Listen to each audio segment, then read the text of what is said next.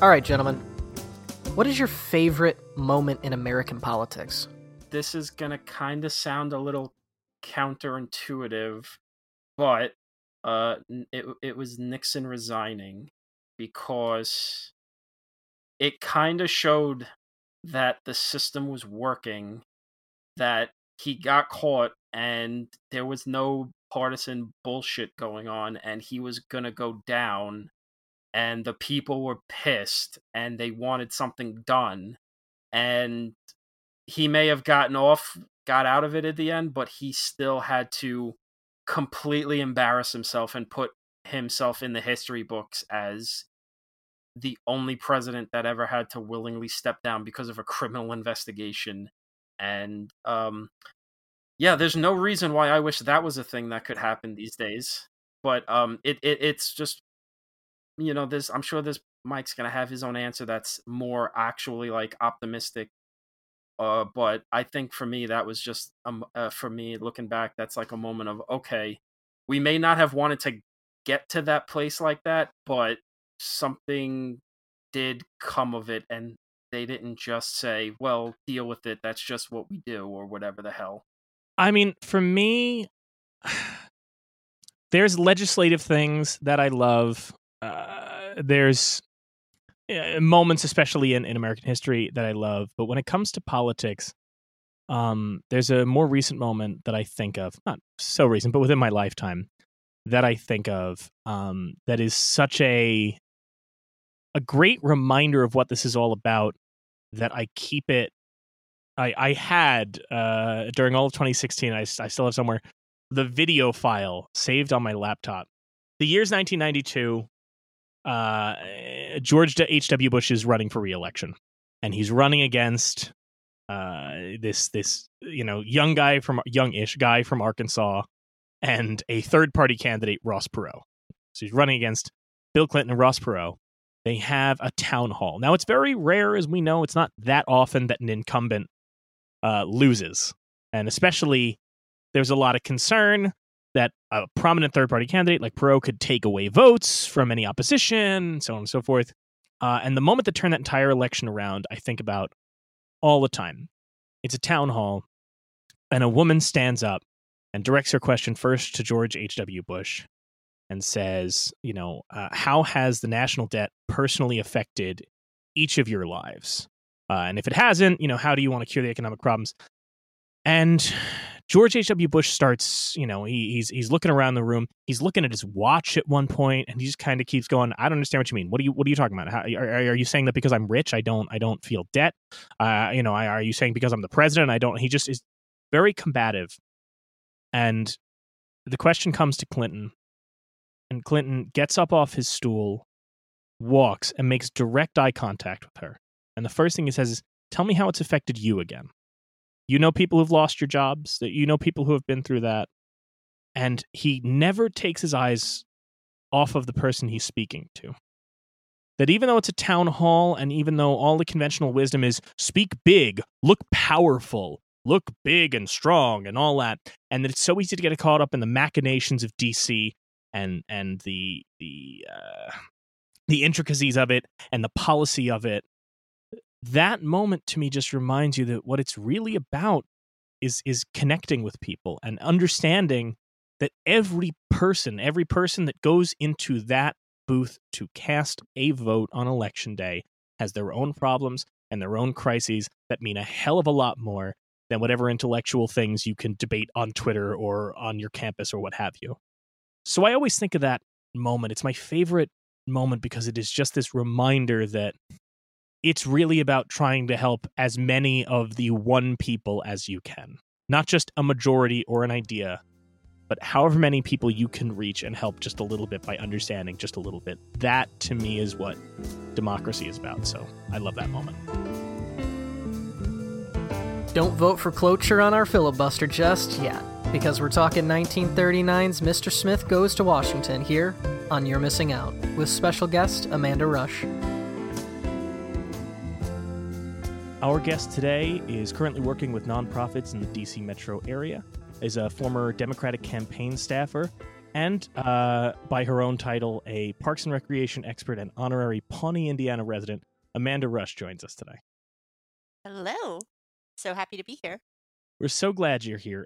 When we kind of get folks on for this show, it's usually a mix of us just sending a list out to people and saying, hey, whatever you want, and us kind of having people that we know we want on for a specific episode. And when I knew we were doing this, I knew we were doing Mr. Smith Goes to Washington. You were the person I reached out to. I knew I wanted to have you on for this because I thought it would make such a great conversation. So I'm so glad you agreed to come on. Of course, you said that you wanted to talk about pop culture, politics, and Parks and Rec, and those are my 3 Ps. Well, that's actually how we know each other. It is. You and I about 4 years ago worked on, we won't get into specifics, we'll just say we worked on a big presidential campaign, and she didn't win, and you can guess the rest. Anyway, totally vague there. Mike didn't stand back or stand down. Oh, Jesus. Oh. We're recording this to give folks an idea. This episode is probably Mr. Smith Goes to Washington is a politically charged film. We are recording this prior to the election. We're recording this at the start of October. By the time this is released, it will be post-election. So we're living in a very different world than whatever is on the other side of this rainbow. So Tom now just mentioned something from the first presidential debate. Who knows what new things we'll have learned by the time this episode comes out? Anybody have any guesses? Trump's gonna attack Joe Biden on stage and just throw bags of live lobsters at him. I'm not going to tune in for the remaining presidential debates. I am going to watch the VP debate next week because I've never seen a grown man eaten alive on a live broadcast, and I think it's going to be fun to watch Kamala do it. But I have no idea what's going to happen in November. And listen, the one thing that I've learned living in DC and working in DC is that I don't make assumptions. That VP debate's going to be great for everybody who didn't get to see the last Siegfried and Roy show. Jesus. So we met, Amanda, you and I met working on a campaign, and I think, what did you say? We basically, we met in a parking lot because it was after an organizing meeting. Yeah. And the two of us walked out, We showed up as volunteers that day, and we both completely got sucked into the machine that is a New York State primary. That would take a whole other episode to talk about. But yeah, and then shortly after that, I was offered a job with the campaign in Virginia. So I quit a 9-to-5 job with 401k and moved down to Virginia to live with a stranger and work 100 hours for, we're not getting into specifics, but candidate who she lost. And it's funny, I've been watching a lot of those, if I may, and watching a lot of those Wild Country and The Vow kind of like, cult shows. And you do kind of wonder once in a while when it comes to working on campaigns as we've done, like, how close is this really? Oh, yeah. We're following a charismatic leader we never get to meet. Everyone's always smiling and high energy, and we just travel hundreds of miles to go walk around to people and spread the good news. It took you a documentary in the last 2 months to figure that out. You didn't figure that out 4 years ago when the giant fucking Cheeto asshole got elected, and it took you until just now to figure out there's a cult-like sensibility to politics. I definitely think that there's something cult-like even just in the organizational structure of working in politics. But I'm saying that, and I don't mean it in like from my experience, it's not a negative thing. But there was a mentality in 2016 of what we were going to do and the mindset that we were going to be in. And I've talked to campaign friends and been like, was this what you were thinking too when you were knocking on doors in 2016 in rural Virginia? And they're like, yeah. And they're like, no one told us that. We just assumed that we had to do what we had to do to get the job done. Unfortunately, we didn't. Though we did. We won in Virginia, guys. We won in Virginia. So. But part of the reason you and I became friends from that is that we were kind of one of the few people in that apparatus at the time in New York that were. I feel like a lot of people are just so plugged into politics and not much else that, like, if you talk to them and go, so what are you doing when you finish your shift today? And they'll just be like, well, I'm going home to look up municipal broadband systems that we can try and import to. And like, I remember talking to you one day and you turned around and just said like, I don't know, I'm excited for the new X-Men movie. And I was like, cool, I got this. We're in. We can do this. We can stuff packets, but also talk about the new season of Parks and Rec or what have you. Like, we can do both. It's possible. And I think it's important. I think one of the things that I had to reteach myself working in the DC area was about work-life balance. And I didn't always have that, but it's important, and it's how you form the relationships that last. And just to let you know, I talked to our 2 campaign organizers from that primary to let them know that you and I were going to be talking about this movie, and they're super excited that we're still in touch. Yeah. Oh, yeah. I we won't say the names or anything, but yeah, that's great. I still remember them. Still, wonderful folks, and I'm really glad we're doing this. Especially because the thing with this film, and the reason I wanted you on, was it's not just, we have a couple things, especially coming up in future seasons, that are just like political. There's the next season we get to do the Kennedy primary campaign documentary.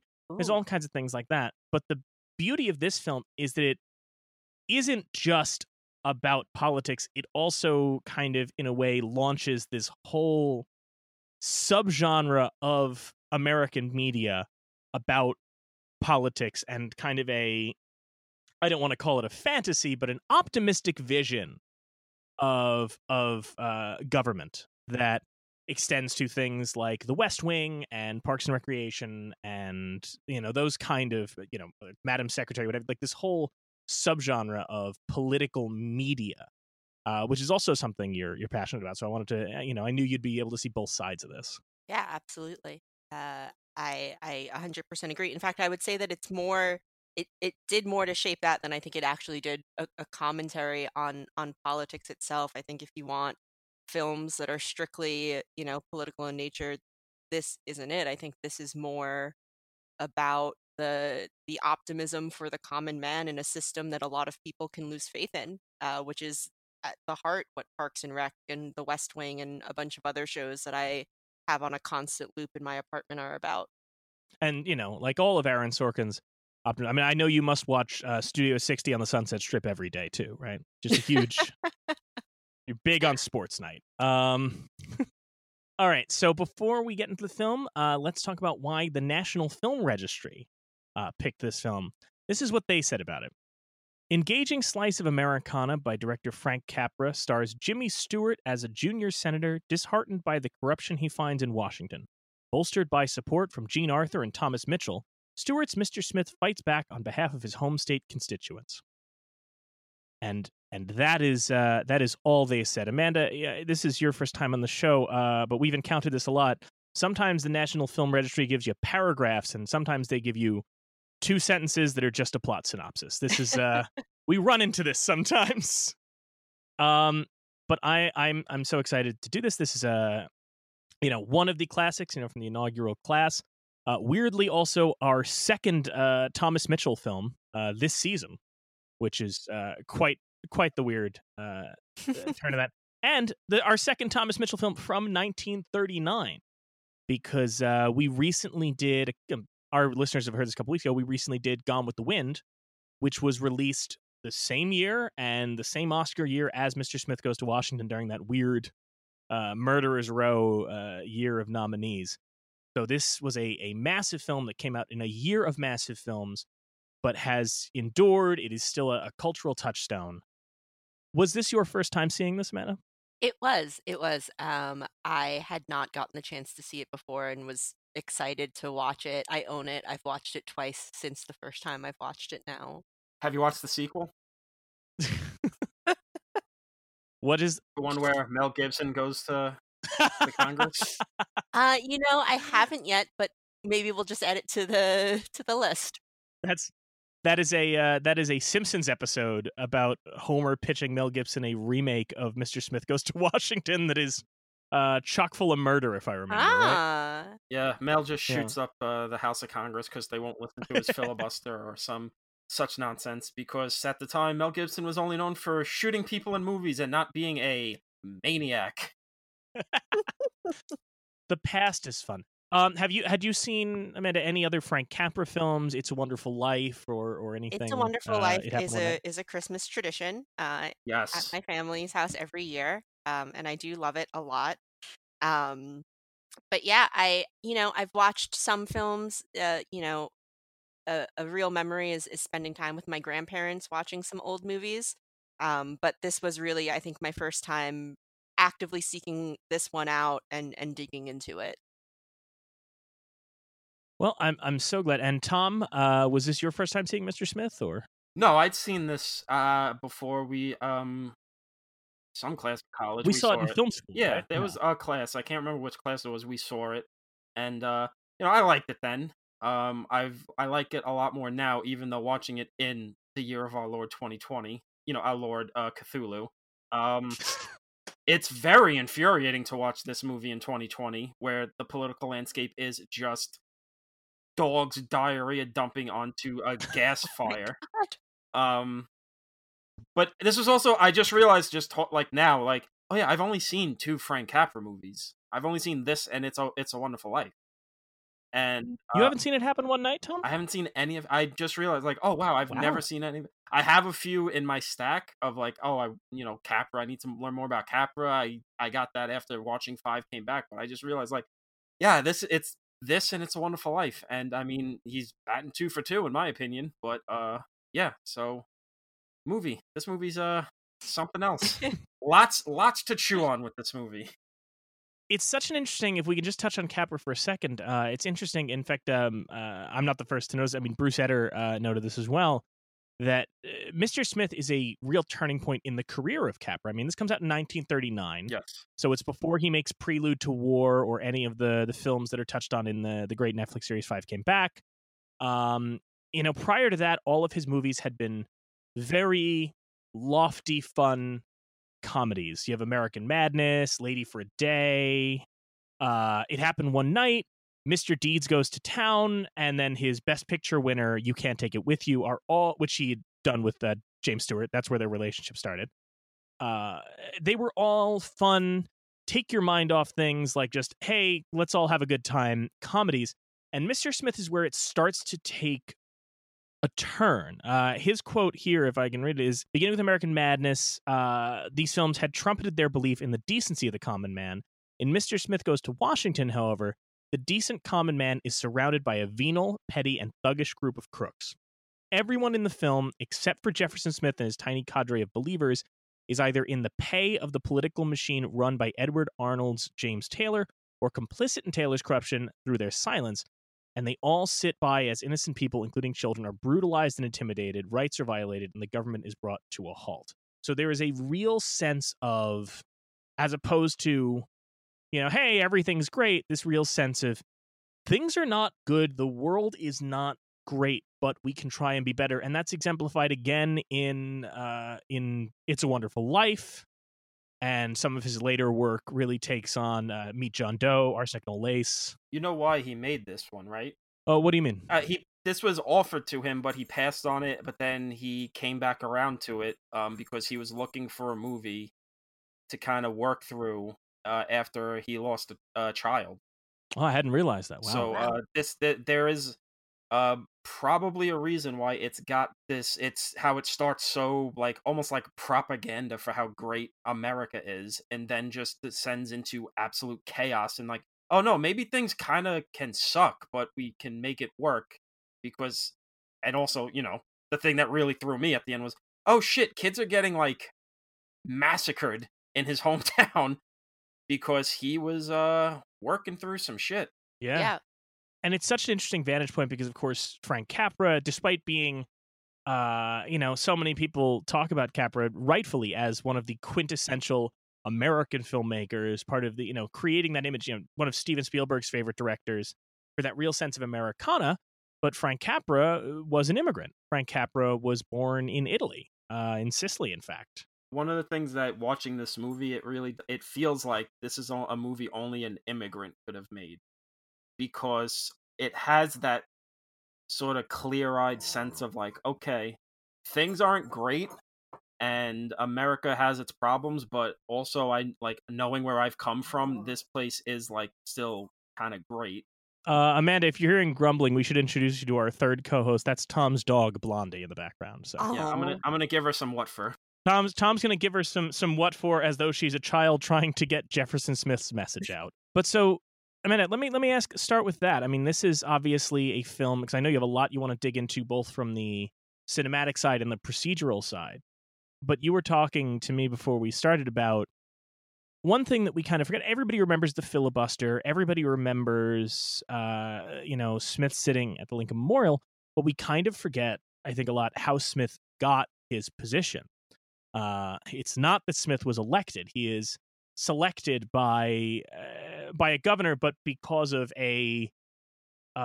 essentially a political boss. Yes.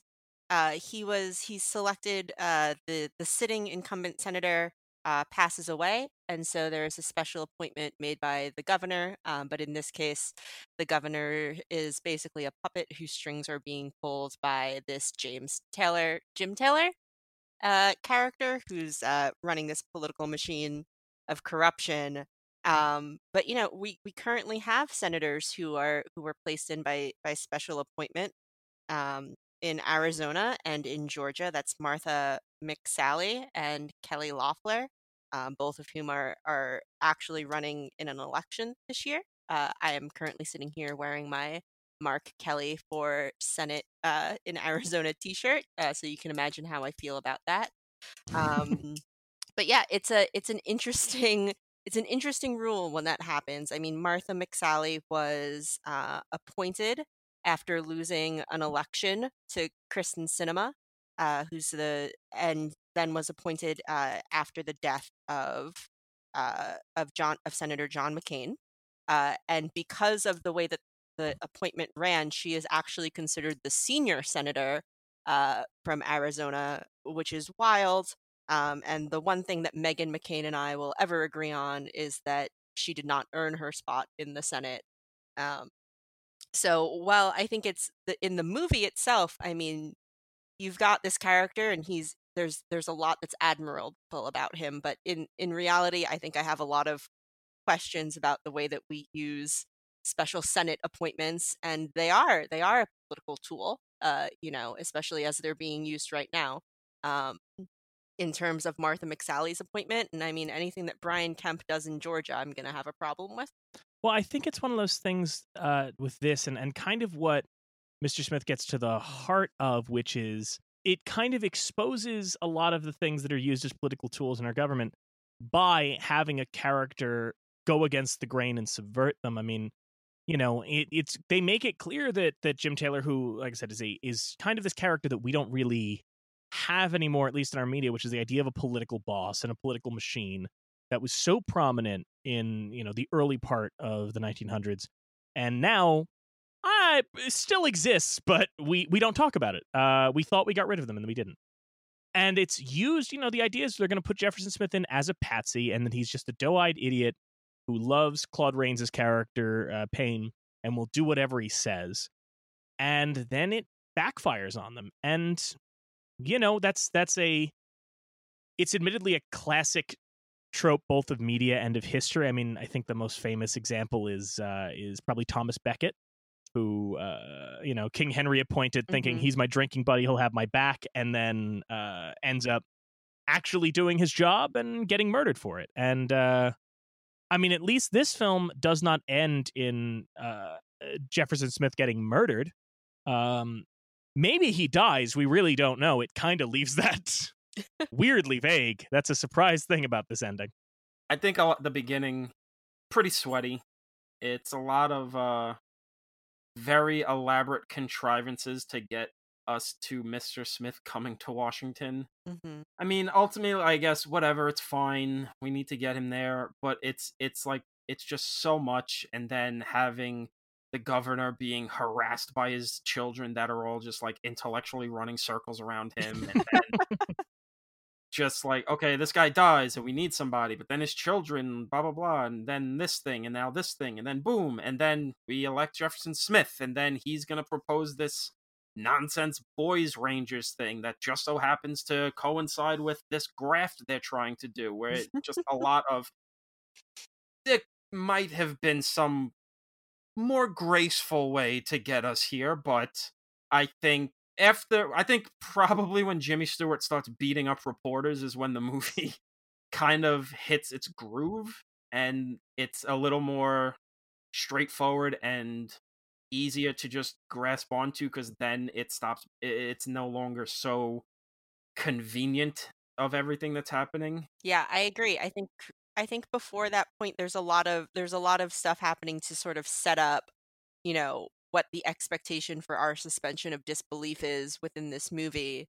The idea that they're appointing someone who has no political kind of background, establishing, Jean Arthur's character of Saunders being sort of this disillusioned now with all of her work in DC. I think a lot, and establishing the press corps' relationship with elected officials in the span of this movie. I think that it gets into the meat of it after that point of him honestly just running around and punching the press corps, which is an incredible scene. It is wild how many things that in this movie are the things that our hero is doing and feel good are things that in our present 2020 society are things that we think are terrible, which is like a politician being antagonistic to the press, utilizing the filibuster, all of these things. It truly is almost like trying to watch. Now I'm going to guess you haven't seen this, Amanda, but maybe you have. Have you ever seen Rambo 3? No, I haven't. Okay.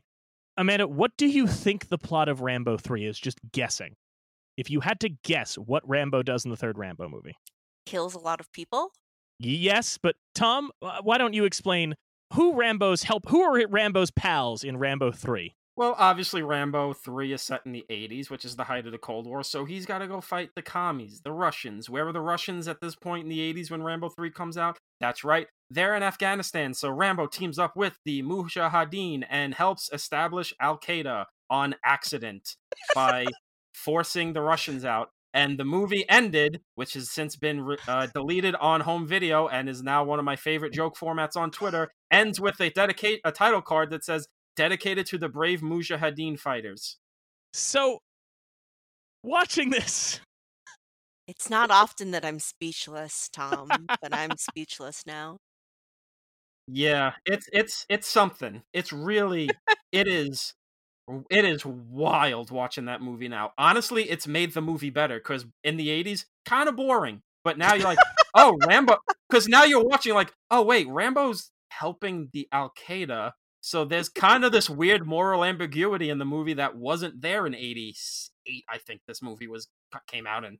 But it's the same kind of thing where, like, with this, right now, we are having a conversation where those of us on, Democrats, those people on the left are having a conversation about, like, we kind of have to eliminate the filibuster. It's this dated, dangerous thing that can be weaponized by one lone maniac to derail progress. And then you sit down and watch this beautiful movie that is basically Jimmy Stewart going, well, the only thing that can save the day is one lone man filibustering on the floor. And it's like, okay, yeah, it's a weird mixed bag, It is that thing of every Republican not understanding that they're the bad guys in the art that they presumably love. Yeah, Amanda, you were talking to me about this too, about how it is this inspiring film, but also kind of the weapons used by our hero are maybe not the ones we want used anymore. Well, I think the filibuster in media is always interesting, because it's in this movie and in two of my absolutely favorite political shows, it's romanticized a lot. There's a great episode of The West Wing. No, I'm sorry. Yeah, there's an episode of The West Wing that I don't really love, where they center on the filibuster. Senator Stackhouse is giving a filibuster right before everyone is supposed to leave for a long weekend.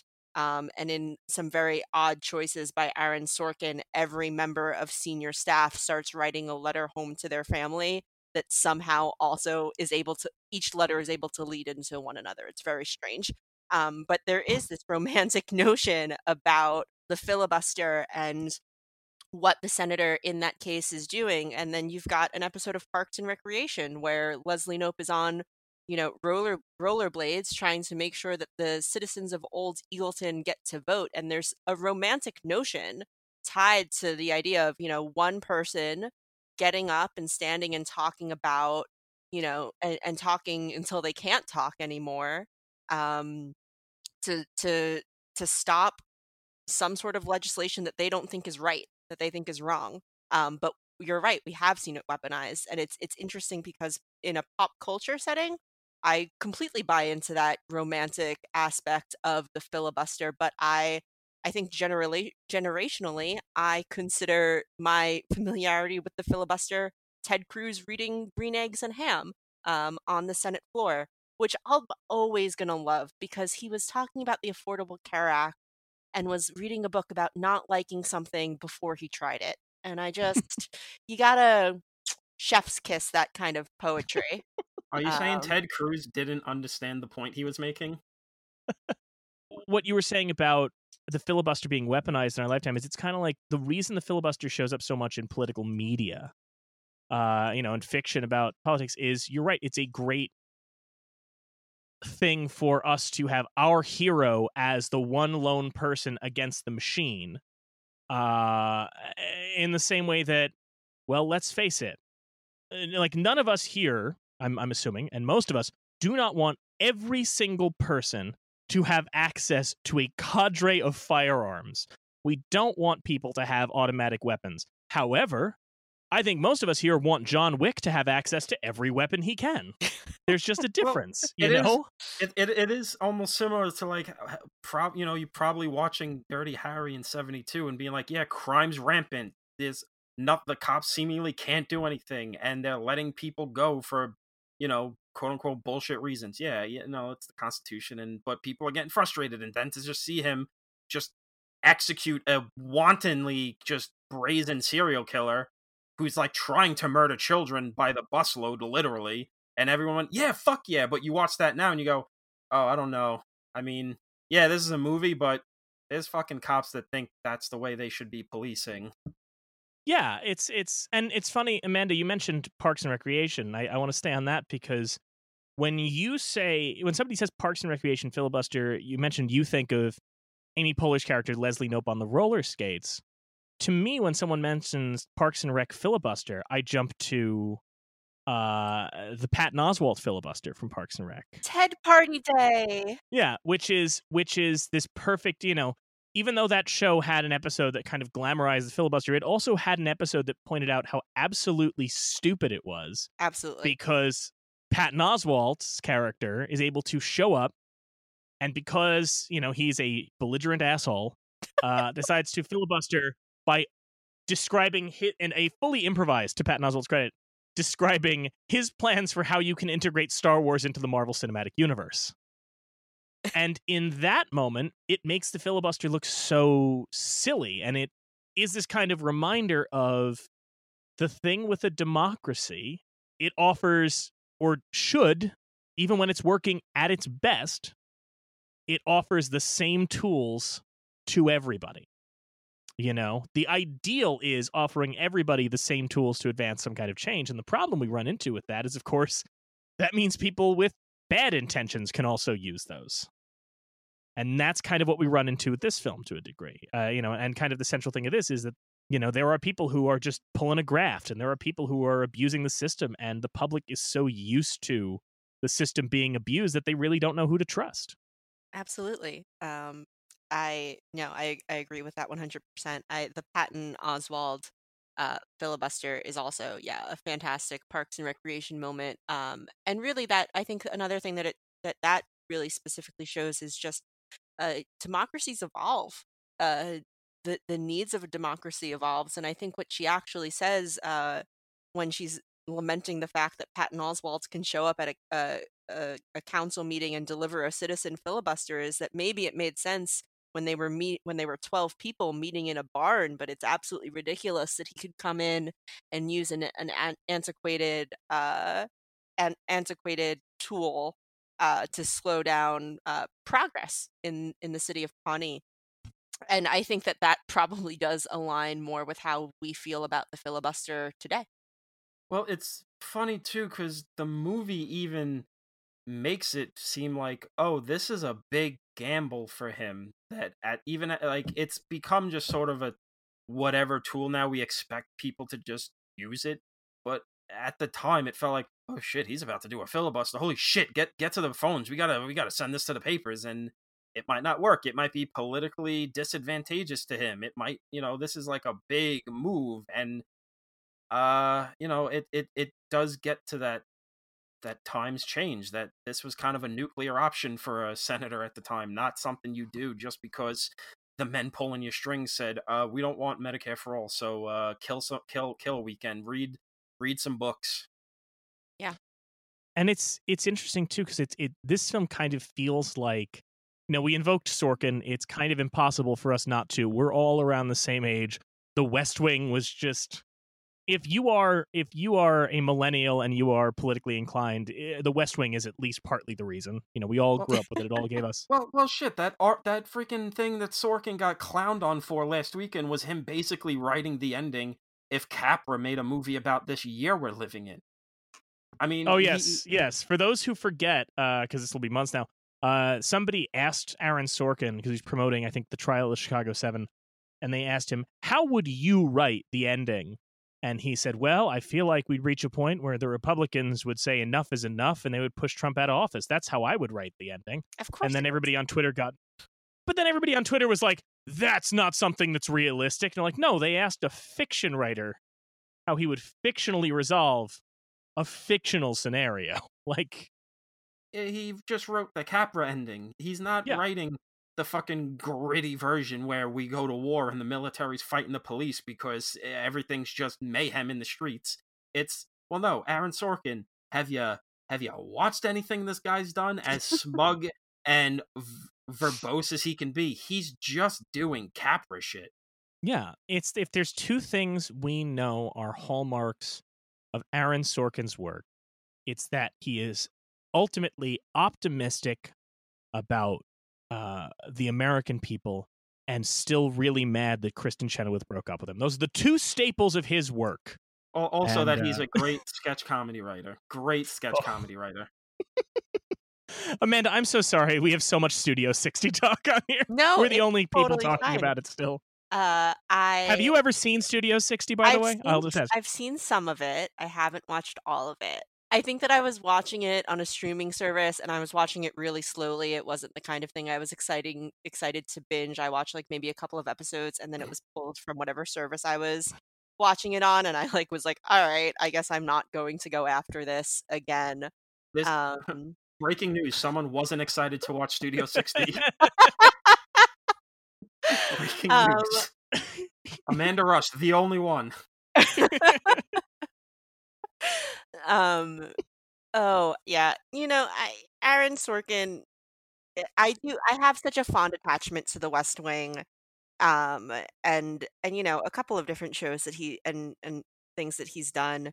But yeah, it's unrealistic to ask him how he would write the ending for what's going on now. I don't think that even the most adept political scholar could write an ending for whatever is going to happen between this moment and when we drop the episode, after the election. That's just unrealistic. Of course, it's going to be rainbows and Sam Seaborn having the answer for absolutely everything. And I'm a Will Bailey fan, guys. I'm not a Sam Seaborn fan, so. But that's what it is, and I think that's. But I don't think there's anything wrong with that. There's a reason why in my isolation during coronavirus, I think watched every episode of Parks and Rec and The West Wing, multiple times each. There's something comforting about that optimistic, romanticized vision that I am, a lot of us are losing faith in, for better or for worse. Based on our actual reality. I think there's a lot of reasons why this movie has lasted as long as it's had. It's influenced so many things. I mean, not even just Sorkin, just like anything political. It feels, for as much as there's a lot of stuff that's stuck in 1939, surprisingly nothing problematic, thankfully.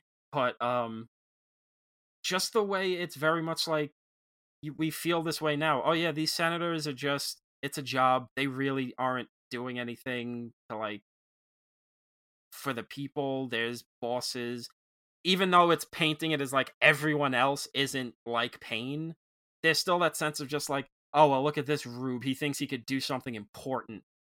And that's, not much has changed, especially, I mean, the way people feel about their elected officials of just, oh, they don't care about us. It's just a job to them. And it was very much a shock having watched it after so long to just have such a, without being nihilistic or like edgelordy, very cynical view of like the political machine, even for 1939, which I guess makes sense. It's what, a few years, maybe not even, like, we're still fresh in the Great Depression or coming off the Depression at this point, of just, oh yeah, the government sucks. They've destroyed us. They ruined our lives.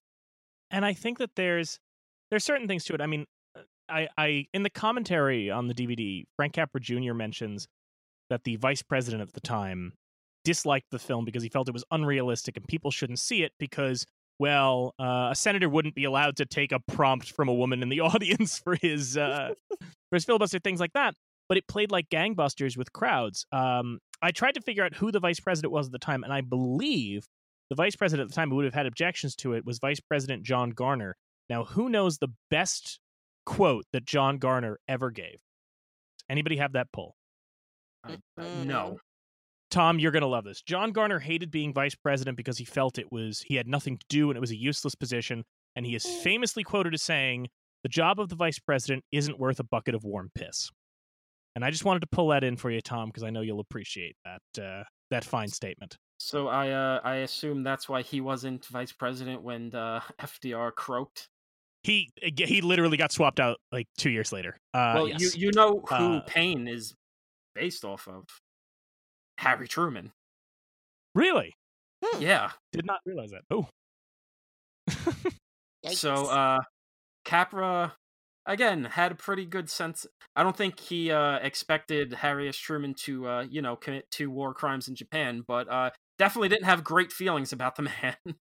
I think that there's something to, I mean, we have to talk about, talking about the optimism. When we had a friend of ours, journalist, Vice Victus was on the show, Alec Gillis, when we were talking about best years of our lives, and he mentioned how when he, as a black man and a black veteran watching older films, he's always looking for the inclusion where black characters show up in these films and how rarely they do and what they're doing.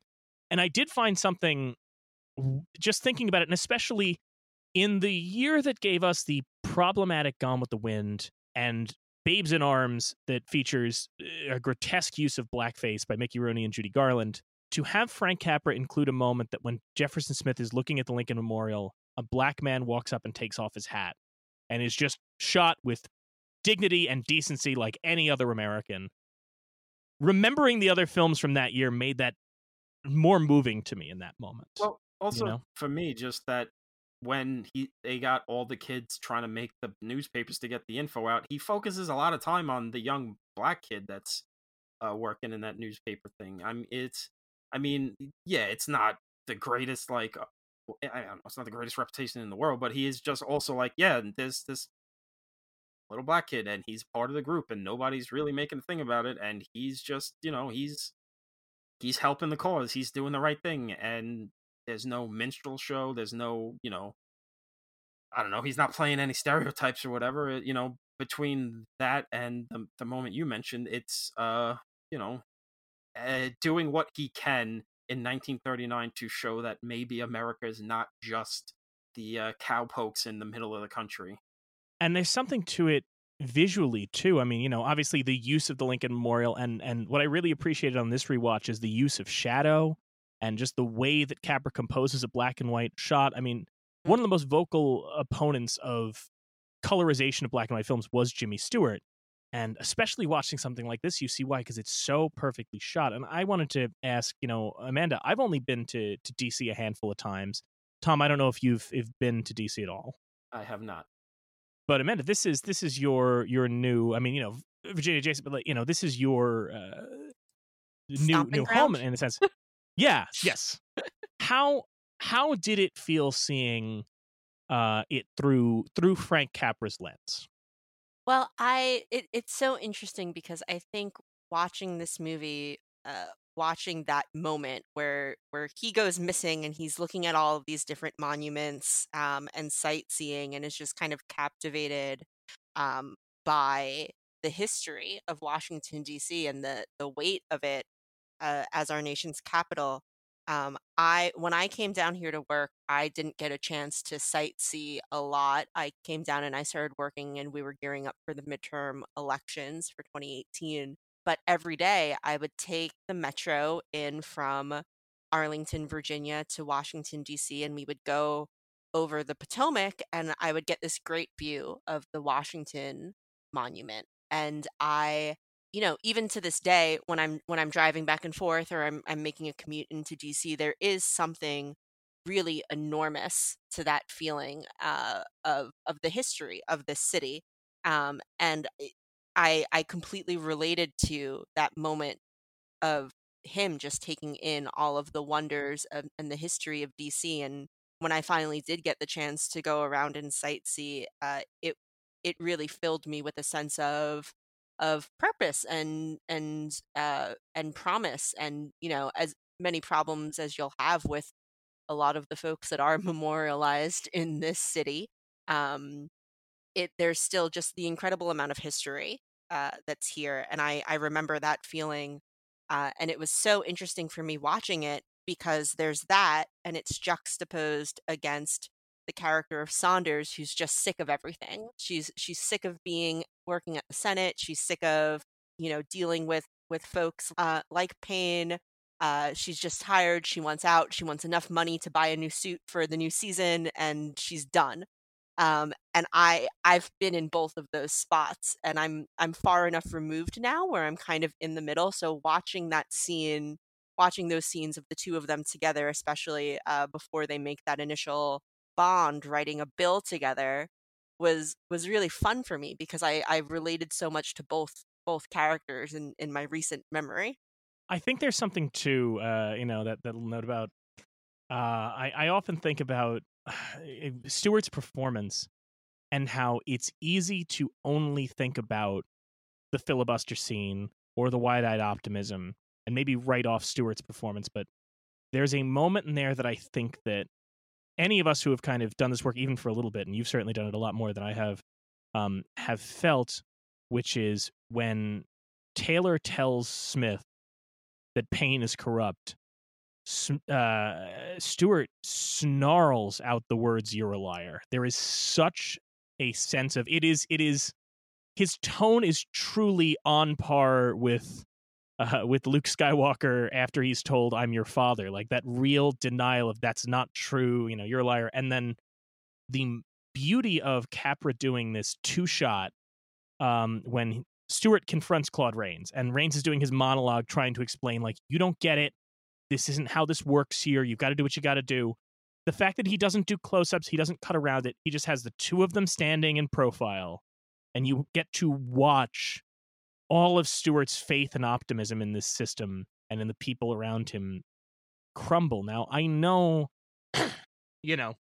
even just from talking to you and following you on Twitter, there's in the work that you do, there's days that make it all feel worth it, and there's of course days that are extraordinarily disheartening. And I'd imagine akin to the journey Smith takes in this. And I wanted to ask about that. What you felt, what you felt in that moment of Smith kind of having to accept that maybe some people or things he had faith in weren't the right things to have faith in, and also how you, if you want to talk about that, how you still find reasons to keep at it in those downer moments. Yeah. I think that there have been a lot of occasions in my career in politics and in advocacy where I was down and I just wanted to stay down. I think that maybe the biggest one that I can think of in my recollection is election night of 2016. I didn't know if I was gonna get up off the floor, and when I did, I went into it with kind of a chip on my shoulder after that, which prompted me to apply for more campaign jobs and moved down to the DC area to continue working in politics. And there were times along that journey where I just felt absolutely drained. I think the team that I was working on, we were working 100-hour weeks. It was the midterms, and I was just tired and drained despite all of the support that my team was giving me. And for me, that was actually when I made the decision to take a break from politics and move towards advocacy. Um, and there are days that are hard in advocacy too. I think that the thing that keeps me getting up and moving is right now I work for a patient-based advocacy group. And as hard as it is to hear people struggling, the one story of someone doing something really great and accomplishing what they need and knowing that I've helped them is huge, which is, probably my Sorkin level of optimism. And then also my friends who are still in the fight, electing Democrats up and down the ballot across the country. A lot of people probably aren't familiar with the way that sort of a Democratic campaign or fundraising cycles work, but uh, you just get 6 emails a day asking you to donate $10 to Joe Biden. And I have a lot of friends who work on that email team, and they had their big end of quarter fundraising deadline just last night at midnight, and that was tied in with the debate. And they're exhausted, they're tired, and I admire them so much because I needed to take a break on that, and I'd like to think that I'm still doing good and meaningful work, but it is, I think, every day you have to find something that grounds yourself and reminds you why you're doing the work that you're doing. And I truly, sincerely, as somebody who knows you, I truly respect the hell out of you for it. And you obviously are still doing good. I mean, there's almost no bad response to the kind of blow that one would take after that 2016 loss. The only bad response is to go, I can't do this again, walk away from it, I don't know, manage a video store at a movie theater, then wind up unemployed and start hosting a movie top podcast with Tom and Kyle. That's the only bad route you could have taken after that. Otherwise, you're made in the shade. I could work for like a big corporate company too. I could have really sold out, but I'm not quite ready to go there yet. Well, I don't have a job, so I'm ready to. If any big corporations are listening, I'll sell out. I have nothing left. Yeah, because we've got all the big corporations listening to us. Of course. The head of Monsanto is a regular subscriber, so AT&T loves me. I might get really sick of it, and just like Saunders in this movie, just want a new suit for the fall, boys. I might want to just sell out and get myself a new outfit. But for right now, it is just trying to figure out, what keeps me going. And a lot of that is friends. A lot of it is friends and folks that come to me every day to share their stories. I fight for them. But I've been where he is in that scene where you just don't have the faith, and you don't know how you're going to keep going, and you just want to go to the Lincoln Memorial and cry. I have not cried there. I have cried in the middle of the Air and Space Museum. Just putting that out. So there. If people are in the Air and Space Museum, once things open up again, keep an eye out for you. You might be might seem really moved by a lunar lander. I'm either really excited to be there and making some like annoying comments like, where's the time travel wing, just trying to be a troll, or I'm like very emotional when I'm at the Air and Space Museum eating my freeze-dried astronaut ice cream. I have to say, our listeners, are just getting to know you, and Tom and Kyle are meeting you for the first time, but I have to say, sorry. trolling the Air and Space Museum is the most on-brand thing for you, I think. That is just... Where is the time travel wing? It's very important. I want to talk about a couple things, because you mentioned friends, and really, I think when people think of Mr. Smith Goes to Washington, they picture him alone on the Senate floor, and the beautiful thing is he's not alone. And I don't think this movie is at its heart about one man standing up to the machine, because he has Saunders, he has Thomas Mitchell, who, Kyle, if we have like a Thomas Mitchell bell for any time he comes up, we'll ring it. Is Thomas Mitchell. and the kids. I mean, in now, it's very weird to have like a boys' club hanging out. Much more common in 30s films, but there is something about the fact that it is like he's a friend of the kids. The young people love him, and the young people are pushing for a change because they still have a sense of optimism that the older people have gotten jaded about. It's not about, I think, Jefferson Smith being the lone man so much as it's what Jefferson Smith can inspire in people. He inspires these kids to go out and print these papers, and he inspires Thomas Mitchell to go from being a guy who's willing to basically mock him and go, well, what is the truth? What's the truth this week? He's able to change these other people. And in the end, it's their victory as much as his. And you know what I love so much? It's such a great little thing. I love that the vice president just loves what what Jefferson Smith is doing. That he's just smiling and laughing and just like, yeah, this guy's got some balls. And I just love that there's somebody in the chamber that's just like loving what's going on, and he's like, yeah, well, and then they're all meeting in the back, and it's like, yeah, I think this kid's right. I think he's telling the truth, and I just love that little detail that even somebody still in there could still have that sense of decency and decorum, and just being able to sniff out the bullshit and see what's right or wrong.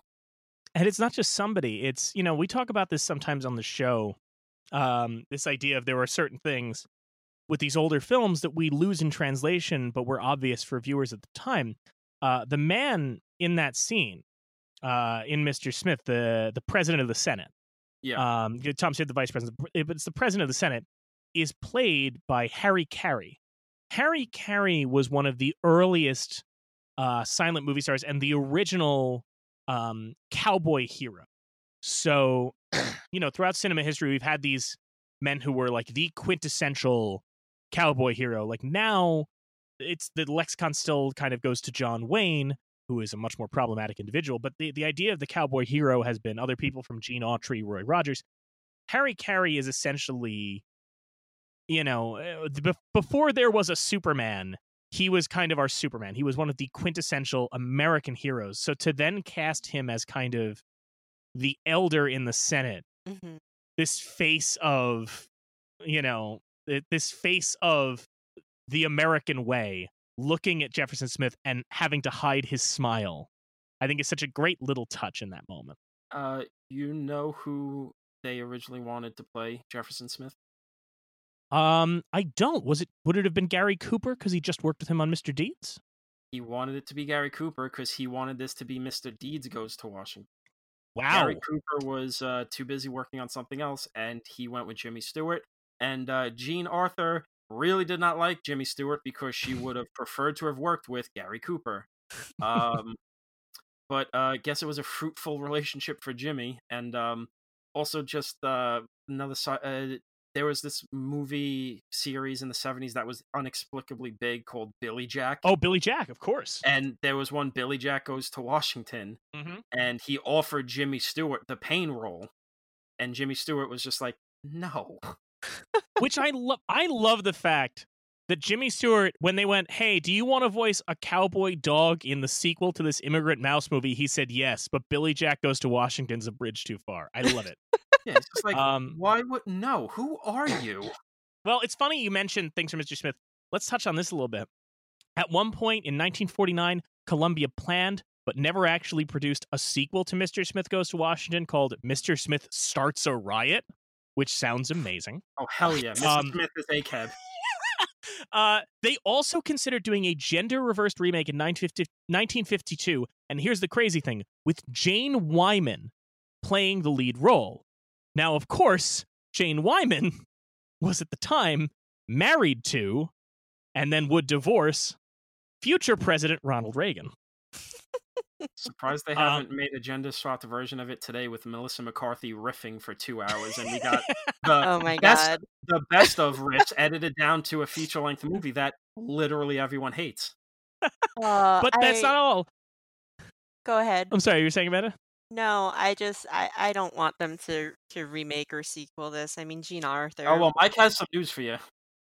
Well, there wasn't a remake, but there was, here's crazy, there was a TV series, a Mr. Smith Goes to Washington TV series I read about that this. ran on ABC. Yeah, from 1962 to 1963. Now, what I love is playing the role of Jefferson Smith is Fess Parker. Fess Parker is fascinating because Fess Parker obviously is best known for playing Davy Crockett in the Disney Davy Crockett films and was such an icon for it. And like people wanted him in everything. They made him Daniel Boone and then Mr. Smith. Now, I was only able to find one episode of the Mr. Smith Goes to Washington TV series. And however bad you think it is, it's so much radically worse. It's a nightmare. Almost like Frank Capra was better than television directors in 1962. There's a lot of musical numbers. The craziest thing is the video quality is so grainy that the joke at the end of the episode was that like a Jackie Kennedy impersonator showed up. And because it was such bad quality, just went, wait, is Jackie Kennedy there? Did they just get her for this? There's musical numbers. Can you send this to me? I will 100% send it to you. Thank you. Let's talk about the Oscars real quick. This is one of my favorite Oscar years. And as I mentioned, Amanda, we've already talked about this once. This was a murderer's row year. Mr. Smith Goes to Washington was nominated but lost Best Picture. It was nominated alongside Dark Victory, Goodbye Mr. Chips, Love Affair, Ninotchka, Of Mice and Men, Stagecoach, The Wizard of Oz, Wuthering Heights, and the winner, Gone with the Wind. It was also nominated for Best Director, but lost to Victor Fleming for Gone with the Wind. Jimmy Stewart was nominated for Best Actor, but lost to Robert Donat for Goodbye Mr. Chips. It was nominated twice for Best Supporting Actor. Claude Rains and Harry Carey were both nominated for Best Supporting Actor. The irony is they both lost to Thomas Mitchell for the movie Stagecoach, because Thomas Mitchell was in Stagecoach, Gone with the Wind, and Mr. Smith Goes to Washington that year. The year of Thomas Mitchell. Every year is the year of Thomas Mitchell. We love him. It was nominated for Best Screenplay, but lost to Gone with the Wind. Best Scoring, but lost to Stagecoach. Best Sound Recording, but lost to When Tomorrow Comes. Best Art Direction, lost to Gone with the Wind. Best Film Editing, lost to Gone with the Wind. But it did win the Academy Award for a category we no longer have, which is Best Story. So even in that stacked year where Gone with the Wind ran the table, Mr. Smith Goes to Washington did at least walk away with a little bit of gold. And obviously, it's still indoors to this day. It was inducted into the National Film Registry in the inaugural year. And my favorite thing to think about is Jimmy Stewart did actually live to see that, which is a nice little feeling. I do love that. I wish we had a Best Story category now. Well, it was this weird thing where at the time it was Best Story and then Best Screenplay, which basically meant Best Adapted Screenplay. So now they split it into Original Screenplay and Adapted, and the rules for it are absolute chaos and nonsense.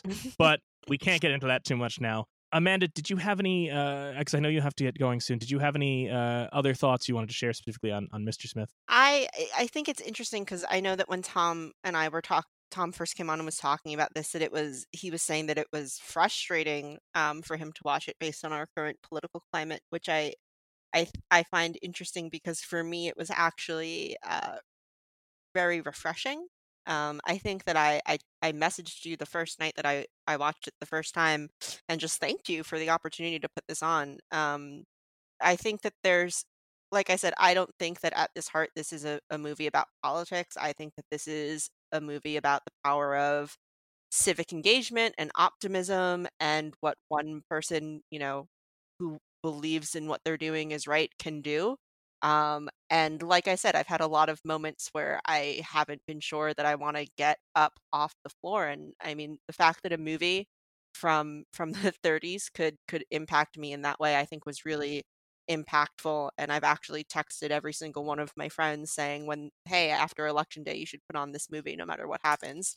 And just, see what it does to your spirits. Because I think that there are some really, as unrealistic as it is, in some respects, and as outdated as some of the things in it are, as we've talked about, it's still an incredible movie. There was one really big moment though that really affected my ability to suspend my disbelief, and it was when Payne admitted that he was wrong. I can't imagine a white male U.S. senator admitting that they're wrong, and it just pulled me out of the movie completely. I had to pause it, take a walk, turn it back on.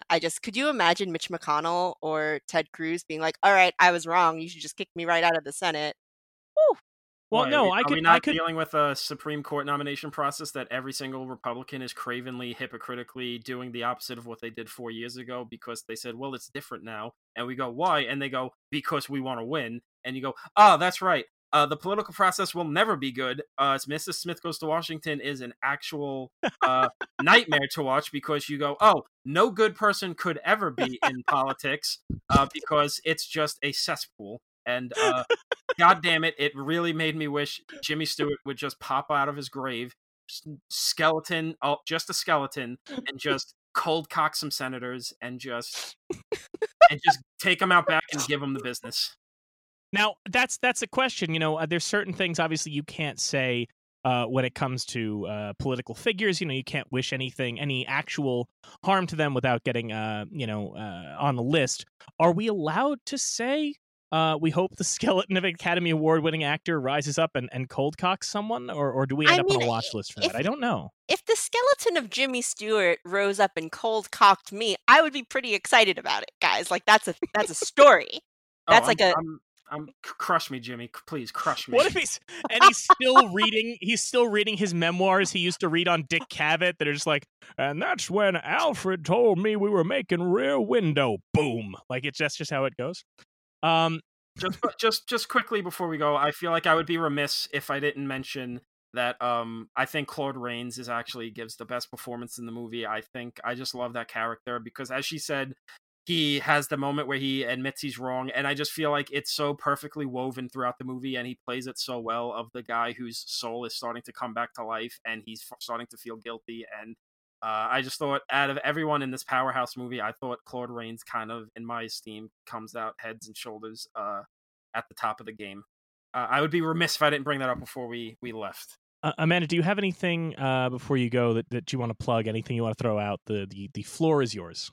Yeah, sure. I mentioned this earlier. I completely agree with Tom. I think that performance is really incredible, even if it did pull on my suspension of disbelief. One thing that we've frequently talked about in this episode is just sort of the difference between the way that things were portrayed in the 1930s versus how we'll portray them now. And I think that there's a lot that that still is, it's not like some other movies. Well, you'll watch it and you'll go, oh, that doesn't fly right there. But there is that moment right before Senator Payne's revelation where he attempts to commit suicide. I'm a big advocate for mental health, and I want to plug the National Suicide Prevention Hotline, which is 1-800-273-8255. They're available 24 hours a day, and if you're suffering from a mental health crisis, you're not alone. The way that we've depicted it in films, honestly, I could probably do an entire other episode about the way that mental health is depicted in films over the years. But I would be remiss if I didn't plug that in a movie that used it as a plot device. Hey, if you want to watch a really great old movie about how badly mental health is being portrayed, watch the movie Split from 2016. A real yeah, I'm sorry for bringing mental health. I'm sorry for bringing it down with that. No, I just think it's real. No, it's an important plug. It also makes it real hard for you to then plug your Twitter afterward. It just feels real shallow. Oh yeah, it definitely is. It'll be in the show notes. Don't worry. Okay, if you want it to great. be. If you don't, that's also fine. But yeah, if you have anything else you want to plug, by all means. Really, I think that's it. I follow me on Twitter. They'll drop my handle in the show notes. I did just recently launch a small business on Etsy where I am knitting during the pandemic and selling what I create, and then every purchase I donate a pair of socks that I knit to a Washington, D.C. area homeless shelter. And I can send you guys the information if you want to include that plug, or you can just edit this out. I need you to knit me a sweater with Jimmy Stewart's desiccated corpse crawling out of a grave saying it's go time. I'm currently trying to knit myself a fisherman's sweater so that I can Photoshop myself next to Chris Evans from the movie Knives Out and send it as my Christmas card. It has already made me cry 4 times and is going to take me at least 2 months. So that's going to take me a little while, Tom, but I'll add it to my list.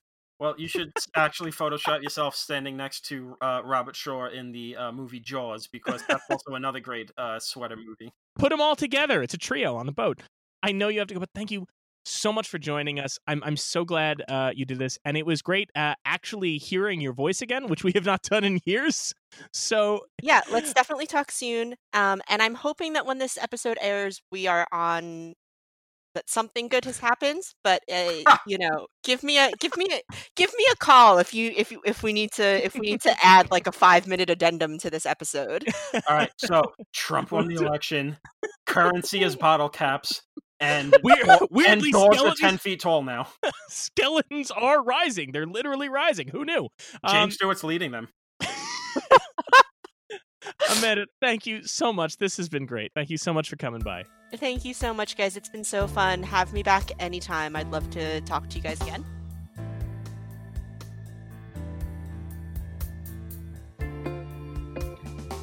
I yield the floor to the two of you to select what movies you would want to add to the registry. As always, it needs to follow the rules. It needs to be at least 10 years old, and it needs to be an American film.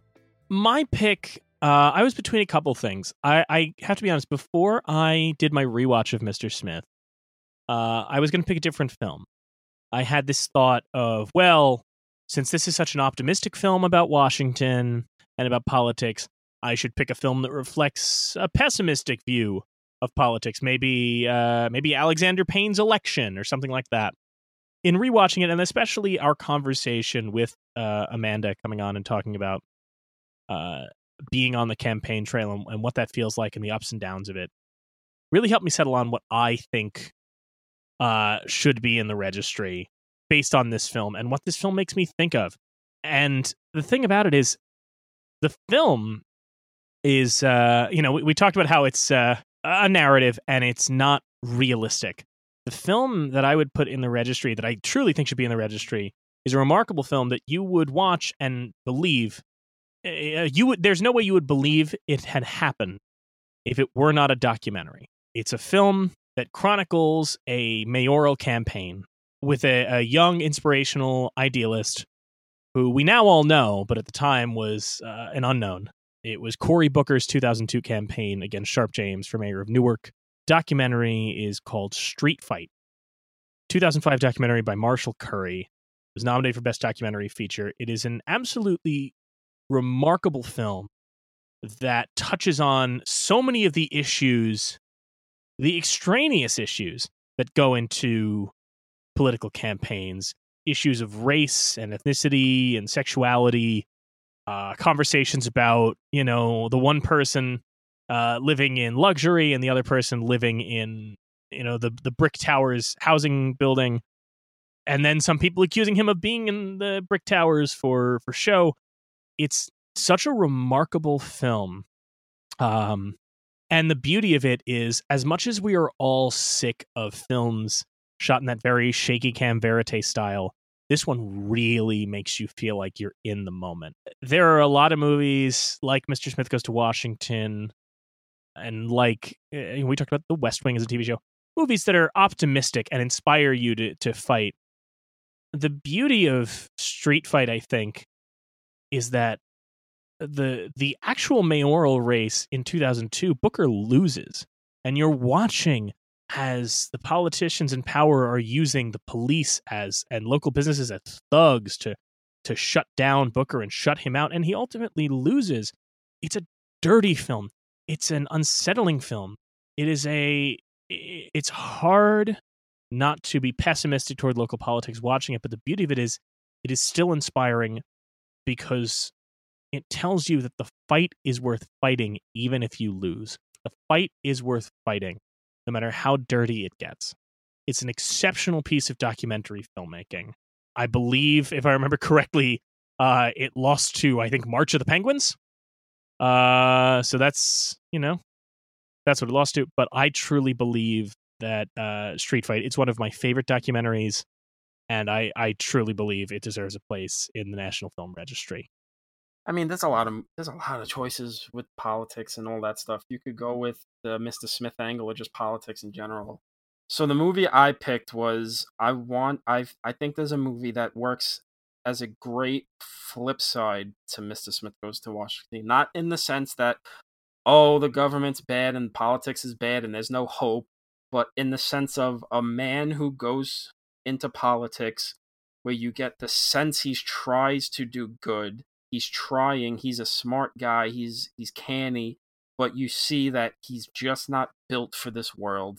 He's got thin skin, he's got like a Napoleon complex, he's paranoid, he thinks everyone's out to get him, and he just starts becoming more and more just of a jackbooted thug, and he starts slipping into paranoia and essentially makes the world the worst place. I think this movie might be my favorite of this filmmaker's. If not my favorite, it's probably number 2. I think this is a great movie. It's underrated. And it shows that this politician digs himself into a hole, and as fucked up as it turns the country, it shows the system kind of working, and this guy goes out in a not so great blaze of glory. He leaves in disgrace. I am going with Oliver Stone's Nixon. I think it is a masterpiece of humanizing a monster, quote unquote. It's all about empathy, not sympathy. Understanding him without ever waving away what he's done and what he's become. I think it's a great movie. It's one of his most patient movies. I think it's brilliant. I think it's one of Anthony Hopkins' best roles. And I think it does work as a dark flip side where it's almost like if Mr. Smith went to Washington and became like Payne instead of keeping his dignity and his honor. I think Nixon is the way I would go here. And I do think it genuinely should be in the National Film Registry, because Oliver Stone may be a clown now, but he went on a hell of a run, was one of our most important filmmakers, and I think he should have a good amount of representation in this registry. No, I agree. I love Nixon. It was a bold move when it came out, and I feel like anytime I watch Nixon, or even see snippets of Nixon, it weirdly makes me want to try W again and be like, did he nail it again? Did we just not get it? No, he didn't. No, he didn't. Thank you for listening, and thanks to Amanda Rush for joining us. You can follow her on social media at Ms. Amanda Rush. You can also follow our co-hosts on social media as well. You can find Mike at NKOAS and Tom at Raging Bull 1990, and you can find me at Theatricality with a K. While you're there, be sure to follow the show on Twitter and Instagram at YMO Podcast. If you like what you heard, don't forget to rate, review, and subscribe. It really helps a little show like ours. If you know some friends who might like the show, tell them about it. And if you have someone you think would make a great guest for an upcoming film, tell us about it at yourmissingoutpodcast@gmail.com. Thanks again for listening, and we'll see you again next time.